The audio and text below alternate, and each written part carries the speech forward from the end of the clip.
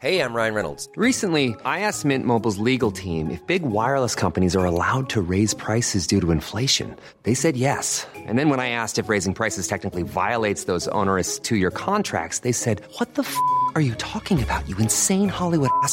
So to recap, we're cutting the price of Mint Unlimited from $30 a month to just $15 a month. Give it a try at mintmobile.com/switch. $45 up front for 3 months plus taxes and fees. Promo rate for new customers for limited time. Unlimited more than 40 gigabytes per month. Slows full terms at mintmobile.com.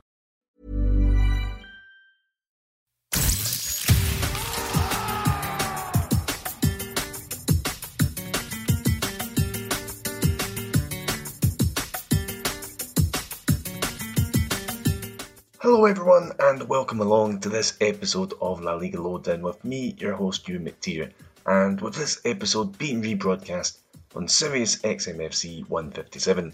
This is our recap of Matchday 35, which we've known for weeks was going to be a big one. That's because the top four were squaring off amongst each other. It was Barcelona versus Atletico Madrid on Saturday and Real Madrid versus Sevilla on Sunday, and they were both draws. It was 0-0 at the Camp Nou for the first game, then Real Madrid twice came from behind to draw 2-2 against Sevilla. So nobody won, nobody's really happy with those results. Atletico stayed top, so arguably they're the happiest, but it could have been so much better for them had Real Madrid not got their late equaliser on Sunday night. So yeah, nobody's really happy with those results, as the top four is currently Atletico on 77 points, Real Madrid on 75, Barcelona on 75, and Sevilla on 71.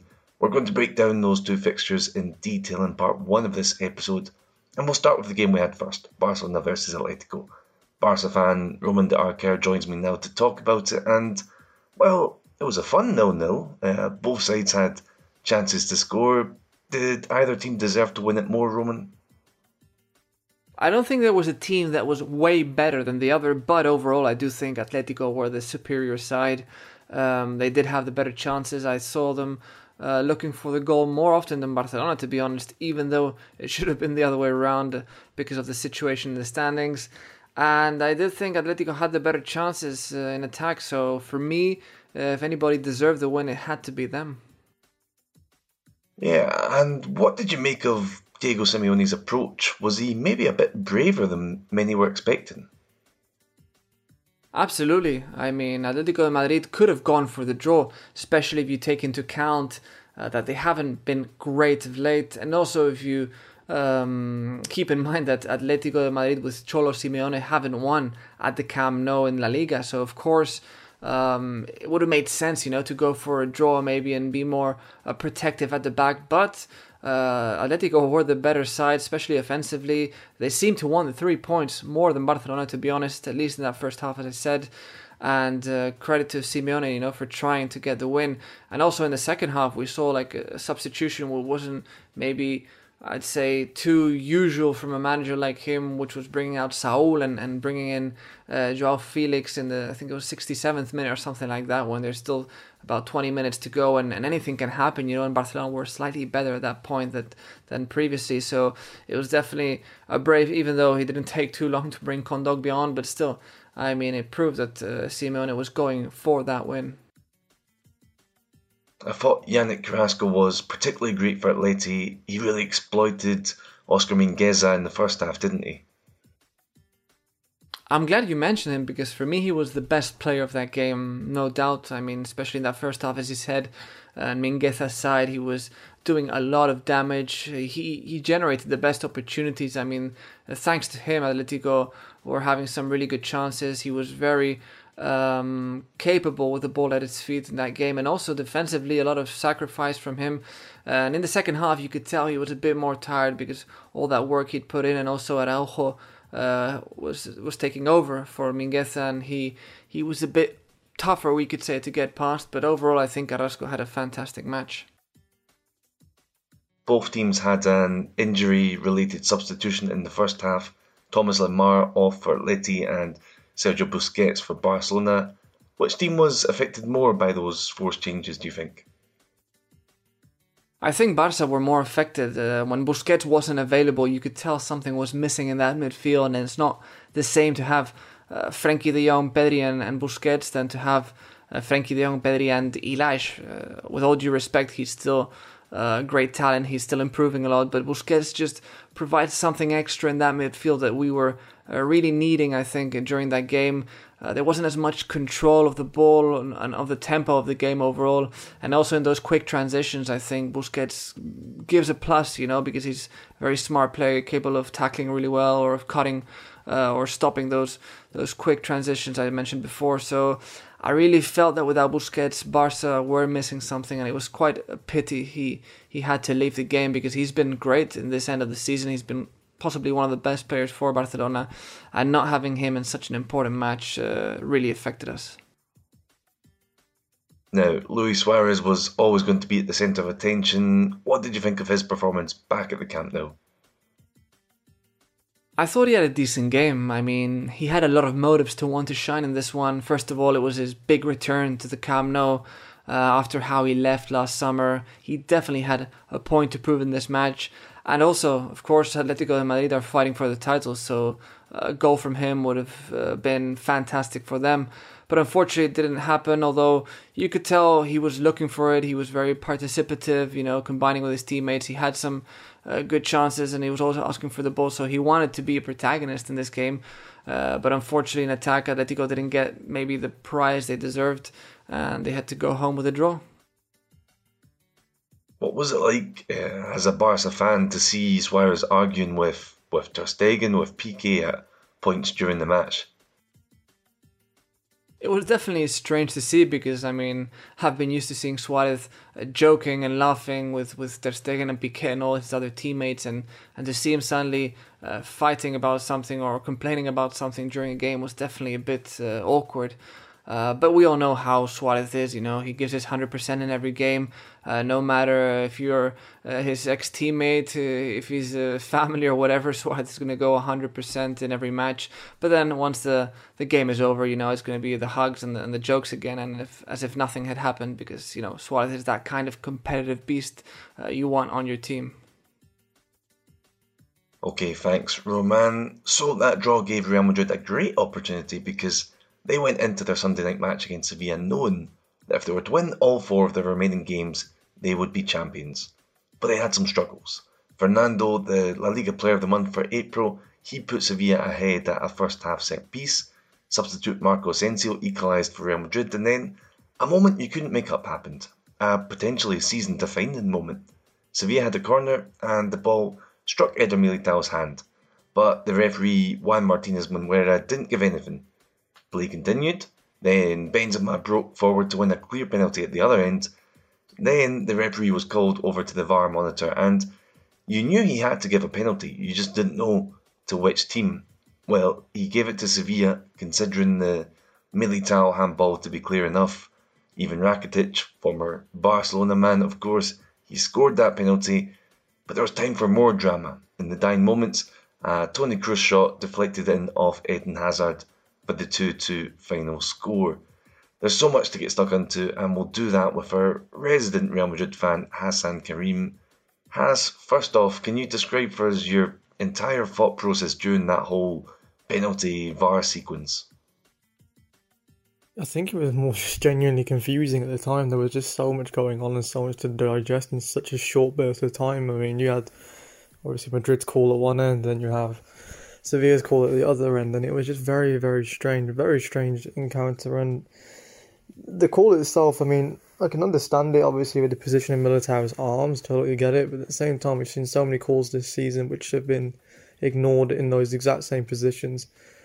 It's just a strange one. I mean, Zidane going over even to question the referee afterwards, which is something we never see, by the way, just shows that a lot of people were just very much not quite sure what was going on. But yeah, I mean, I guess it is what it is at this stage, and it's just something that needs to be looked at, going forward. Yeah, that's a good point about Zidane. He spoke to the ref after the game, and in his post-match press conference he admitted he was annoyed, and like you say, Haas, he almost never does that. Anyway, it wasn't a loss, it was a draw. How much better is a draw than a defeat? I mean, I think a draw was a fair result, in all honesty, given how the game played out. I don't think anybody particularly stood out enough to win it. And yeah, definitely, the draw is definitely a better result than the loss. Absolutely, it keeps Madrid, within reach of the title. Whilst it would have been nicer to be in a driver's seat position, top of the table, and with the advantage because of the tiebreaker. It's not the worst result. It's certainly not the best. I mean, it just means now that you have to pick up 9 points from 9 in the final, 3 games of the season. So it's definitely not the worst, but it's not quite ideal either, to be honest. It was Kroos who had the shot for the equaliser, even if it went in off Hazard, and I think they're going to give the goal to him, but Kroos was brilliant throughout, whether the goal counts as his or not. Do you see him as one of the leaders of Real Madrid right now? I don't even think it's a recent development. Kroos has long been kind of a silent leader in the team. How many times have we seen him literally dictating? I mean, Casemiro says it the best, doesn't he? He said it before. Real Madrid play to the rhythm that Kroos sets. They dance to the beat of his drum. He is literally the orchestrator of the entire game for Real, whether people see it or not, and whether, people really look into it, just how important he is. Yeah, there's other players that are very, very important. I like you, Luka Modric, like your Casemiro, your defenders, your forwards, but it's just there's something that really is so, whilst it's so simple, it's so important that Kroos plays a part of that team, and it's not replicated by anyone. And I'm not talking about just in Madrid, but in general across Europe. How many players genuinely put up that kind of consistency to that higher level for such a long period of time? He's so underrated, it's unbelievable. And he is very much so a cornerstone of that team. I'd go as far to say is the most important cog of that midfield. Yeah, I agree with that. Even more so now, I think, because Kroos is the only member of that midfield who isn't absolutely knackered. So let's go back to Hazard now. He came on at the end. He sort of got the goal. How was his performance? Hazard was a strange one in this game because there were 2 instances that I can remember where he didn't quite get a hold of the ball, and whether they were sloppy, whether they were just unlucky, it was one of those. But there was the one in the box where the ball kind of just glided past him. He didn't react fast enough. Now, I reckon had he got onto the end of that, that could have resulted in quite a high quality chance. And there was a moment when the ball was going out towards the wide area and it goes to that for a throw-in instead. So, a strange game from Hazard, but then, intentionally or unintentionally then created, had a part in the biggest point of the game for Madrid, which was sealing the draw. So it's a very strange performance. Not one that, you can particularly point out and say, he's redeemed himself, because he hasn't, but he definitely was somewhat useful in a very weird way. What's been your take, Haas, on all the outrage directed towards Hazard this past week? The Hazard sort of backlash through this week has been, some of it justified. I can completely understand some of it, Turning up initially overweight, completely unacceptable. There's no excuses for it at all in any circumstance. The injuries, of course, have been completely unlucky. You can't, facilitate for those things. There's nothing you can do about it. It happens. It is what it is. And, in regards to playing in that game against Chelsea, yeah, he was pretty poor, generally speaking. But, he covered the most distance of anyone else on the field, which I found an interesting stat, and one I kind of feel is quite wrong. He shouldn't be the man that's doing that. And then, of course, the cameras thing and the laughing afterwards. It's the way I see it is it's kind of normal. He was at Chelsea for a decade, has a lot of history there. I can understand if he wanted to have a little laugh with his old mates, etc., etc. At the end of the day, these guys are human, but he should have probably held that into going back into the dressing room and doing that in private, as opposed to on the pitch where there are still countless cameras around who will be watching his every move as one of the biggest stars on those teams. So, yeah, it was foolish, but I do think some of the backlash was a bit over dramatic. I think we all know what I'm talking about there, with the dramatic intro to shows and saying, he should never play for Madrid again, etc., etc. It's not that bad. It's bad, but it's not that bad. It's not life or death. It's not, you know, like he spat on the crest exactly. Yeah, okay, it was pretty silly, but it wasn't exactly something he had premeditated and, you know, aimed to, you know, say, oh, you know, fingers to you guys, I'm off, sort of thing. I want to do what I want. So I think it was a bit over the top, but at the same time I can understand some of the frustration to a degree. Lastly then, the big question, who's winning La Liga? Boy, oh boy, this is the $1 million question, isn't it? I mean, in terms of the run-ins, it's tricky to predict. I mean, you know, everyone's got their own respective games, which are tricky. You know, I've got La Real coming up. You know, Real Madrid have got their own games coming up, like Villarreal and sides like that. So, you know, there's definitely still some banana skins for all three teams to a degree. And, you know, still many narratives to come out of that, you know, with injuries and those kinds of things. So there's still so much. It feels like there's still so much football to play, even though we have very few games left. But in terms of who's winning it, I think it's just going to be one of those. It's rubber the green, and whoever manages to hold their bottle the most, you know, can Atleti hold it, you know, despite, you know, choking to some degree up until now, you know, giving up the big advantage they had. You know, it's in their hands right now, but there's still plenty that could go wrong for them. Same for Madrid and same for Barcelona. There's still plenty that can happen. Yeah, it feels like there'll be another twist or turn at some point. Okay then, thank you Haas. That's all we've got for part 1 of this matchday recap, but don't go anywhere because we've got a lot more to discuss in part 2. There's the relegation battle and also the fan protests that have been taking place at Valencia, so we'll be back with all of that in just a few ticks.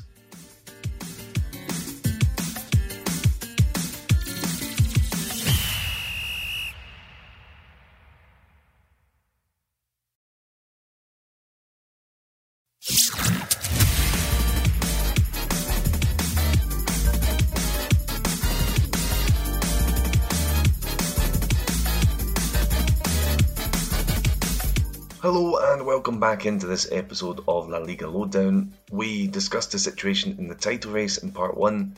Now we're going to start part 2 by turning towards the relegation battle, and we'll do so with our sore throat game of the week segment. This is the part in the show where we pick a game that had some great commentary clips, and this week it's Alaves and Levante's back and forth 2-2 draw. Matt Clark is coming up then to break this one down. A crucial match at Mendizorroza saw Alaves take on Levante. The hosts had suffered a humiliating 3-0 defeat at Eibar last time out, their first loss under Javi Calleja. Levante were on a woeful run, having lost their last 4. It's certainly true that Alaves were in greater need of the points here though. Both teams started quite well, with Dani Gomez forcing a good save from the ever-impressive Fernando Pacheco. Alaves then took the lead when Robert Pierre failed to clear a cross, and Perepon smashed the ball in from inside the penalty area. It's his first goal of the season.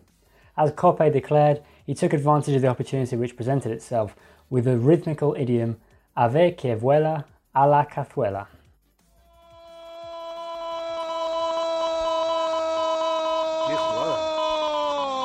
Del Alavés en Mendizorroza. Ave que vuela a la cazuela. But they didn't hold their lead for long. José Luis Morales, El Comandante, turned the game around in quick-fire fashion.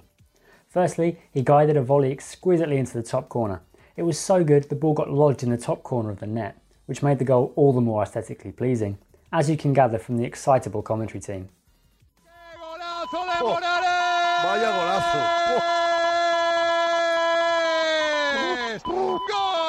¡Qué gol ha metido!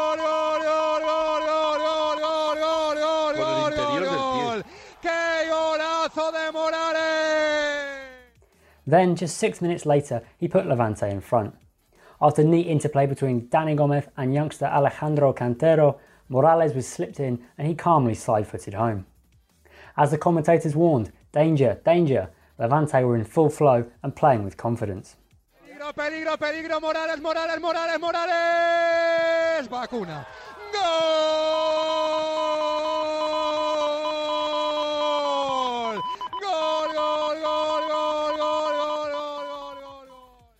El Comandante hadn't scored since February, but here he was with a brace before half-time to get Levante back in the groove.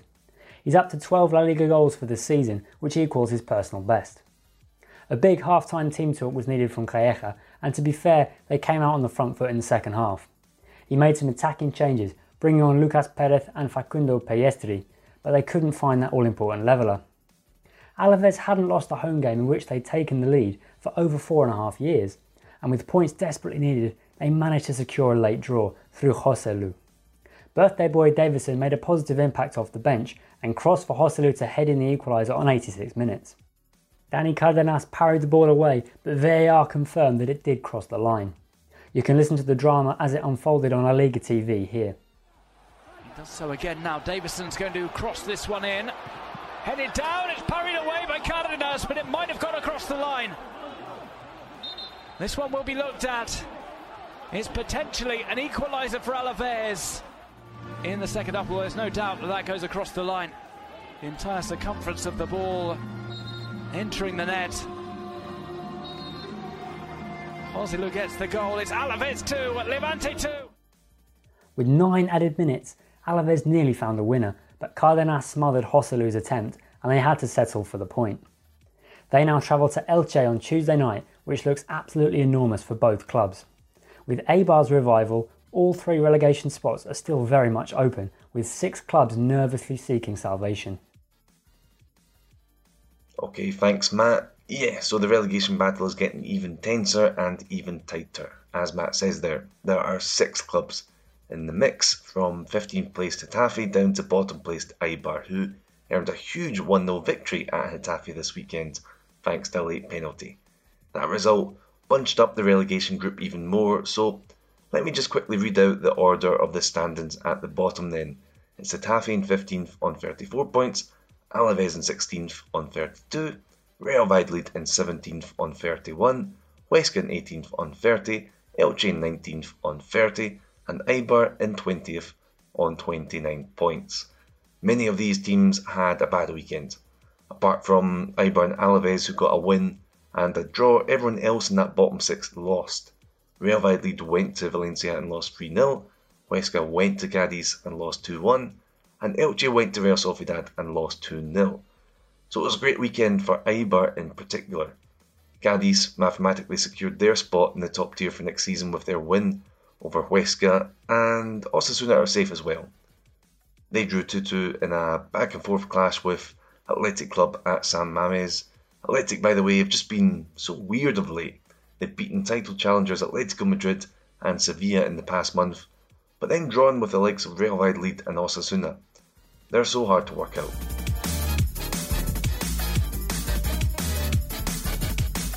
Let's bring in our man in Valencia, Paco Pollet, now, because it was a big week at Mestalla. This week they sacked Javi Gracia, there were fan protests against the owners, and then they won 3-0 against Real Valladolid with Voro as the caretaker coach. So we've got a lot to talk about, Paco. Let's focus on the actual football first. It was a big win, that, against Real Valladolid. Like we've seen on other occasions after Voro has taken over the team, how does he do it? He didn't actually change that much against Valladolid. Kangin Lee starting was surprising. Playing with 3 at the back was a bit less surprising because we saw it last week under Javi Gracia. But overall, Bodo showed it really wasn't rocket science. Just lining up the guys most in form, or at least those who have the most quality to boot. Maxi Gomez finally scored 125 days later and broke a long drought without doing so, and things were much easier after his brace.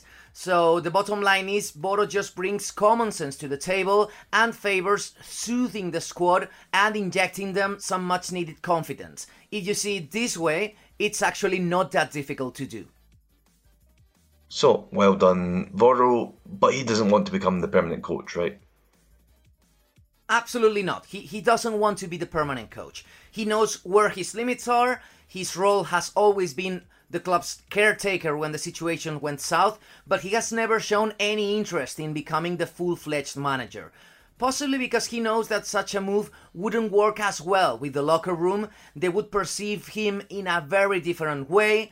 It's not the same being the guy in charge, being the coach, that being the guy who comes in, settles the mood into a better workplace, does his job, and then goes back to being an executive in the club, which, by the way, is Borr's actual job since 2017, after he was promoted from being the first team delegate to being the team manager whenever Valencia travel away from home. So what were your thoughts on Javi Gracia being sacked? Was it a necessary decision? Actually, Javi Gracia should have been sacked a long time ago, not because he did a bad job, but because the results were awful. But again, possibly that was exactly his desire since he took the decision to resign back in October and Valencia's board didn't let him under threat of having to pay a huge penalty fee. Meriton took this issue on a personal level and they had many chances to sack him throughout the season because the results were incredibly bad. One of the worst runs since Valencia were relegated in 1986. And yet the board resisted the urge to sack him, possibly realizing that the way they had planned the season and the squad they built were incredibly lackluster and not good enough to compete. While Javi Gracia was here, while he was in the dugout, he was an easy target for the fans. But finally making the move to sack him has exposed themselves even more to criticism, something that we actually could witness firsthand this weekend. Exactly. There have been fan protests against Meriton this weekend. You've been covering it in depth, Paco, so tell us all about it. You know, long story short, it's been almost like the perfect storm. The number of disgruntled fans has kept getting bigger and bigger since September 2019 when, remember, Marcelino and Mateo Alemany were sacked. The following month, President Anil Murti told the fans to shut up from his chair in the executive lounge, infuriating the whole stadium. Later, the fire sale in summer 2020, Parejo leaving, Coquelin being sold, Ferran Torres being sold, also Rodrigo Moreno being sold to Leeds, this added more fuel to the fire. And the 2021 season, one of the worst in Valencia's history and definitely the most disappointing one in the current century, was the last straw. Fans have organized themselves in opposition groups trying to pull together shares in order to challenge Peter Lim's decision-making as the largest shareholder. And when anger was reaching peak levels and a parade had been organized on Saturday, only 24 hours earlier, a report on the Financial Times included quotes from Peter Lim himself, showing contempt for fan criticism with statements such as, "This is something quite nice, I wake up, I own a football club and I see what happens next, it's nothing more." Really, that's what he said. And you can imagine how furious fans were, and the results were seen the following day. Over 6,000 fans flooding the streets of Valencia to tell Peter Lim to sell his shares and leave the club. It seems unlikely that such a thing will happen soon, but the snowball has begun rolling downhill and we can expect these protests to just keep getting bigger and bigger, as Peter Lim seems to have no intention to change his style of management, which, in my view, will ultimately put Valencia in the ground. Thanks, Paco, for giving us the lowdown on Valencia. There's just one fixture I've yet to mention from this weekend then, and it's the one that had the most goals. On Sunday evening, we got a very fun Villarreal versus Celta Vigo game. It finished 4-2 to Celta Vigo. This game had no Iago Aspas because he's still not fully recovered from injury, but this game had everything else. Goals, red cards, penalties. It was brilliant, and really, you've got to go and watch it. If you look up just one set of highlights this weekend, make it this game. It was a lot of fun, and it was important too because Celta Vigo still have a chance of qualifying for Europe, and Europa League finalists, Villarreal, congratulations to them by the way, they're still not sure if they'll be in Europe next season. It's still not certain. So things will soon become clearer in that race and in all areas of the La Liga table. We have a midweek round this week to tuck into, which should be a lot of fun. And of course, that means we'll have a midweek matchday recap coming your way as well. That will be coming out on Friday morning, wherever you get your podcasts. So I'll speak to you then. For now, thanks to Rom de Aker, Hassan Karim, Matt Clark and Paco Pollitt for their contributions to this episode. And thank you for listening. Take it easy and we'll be back soon.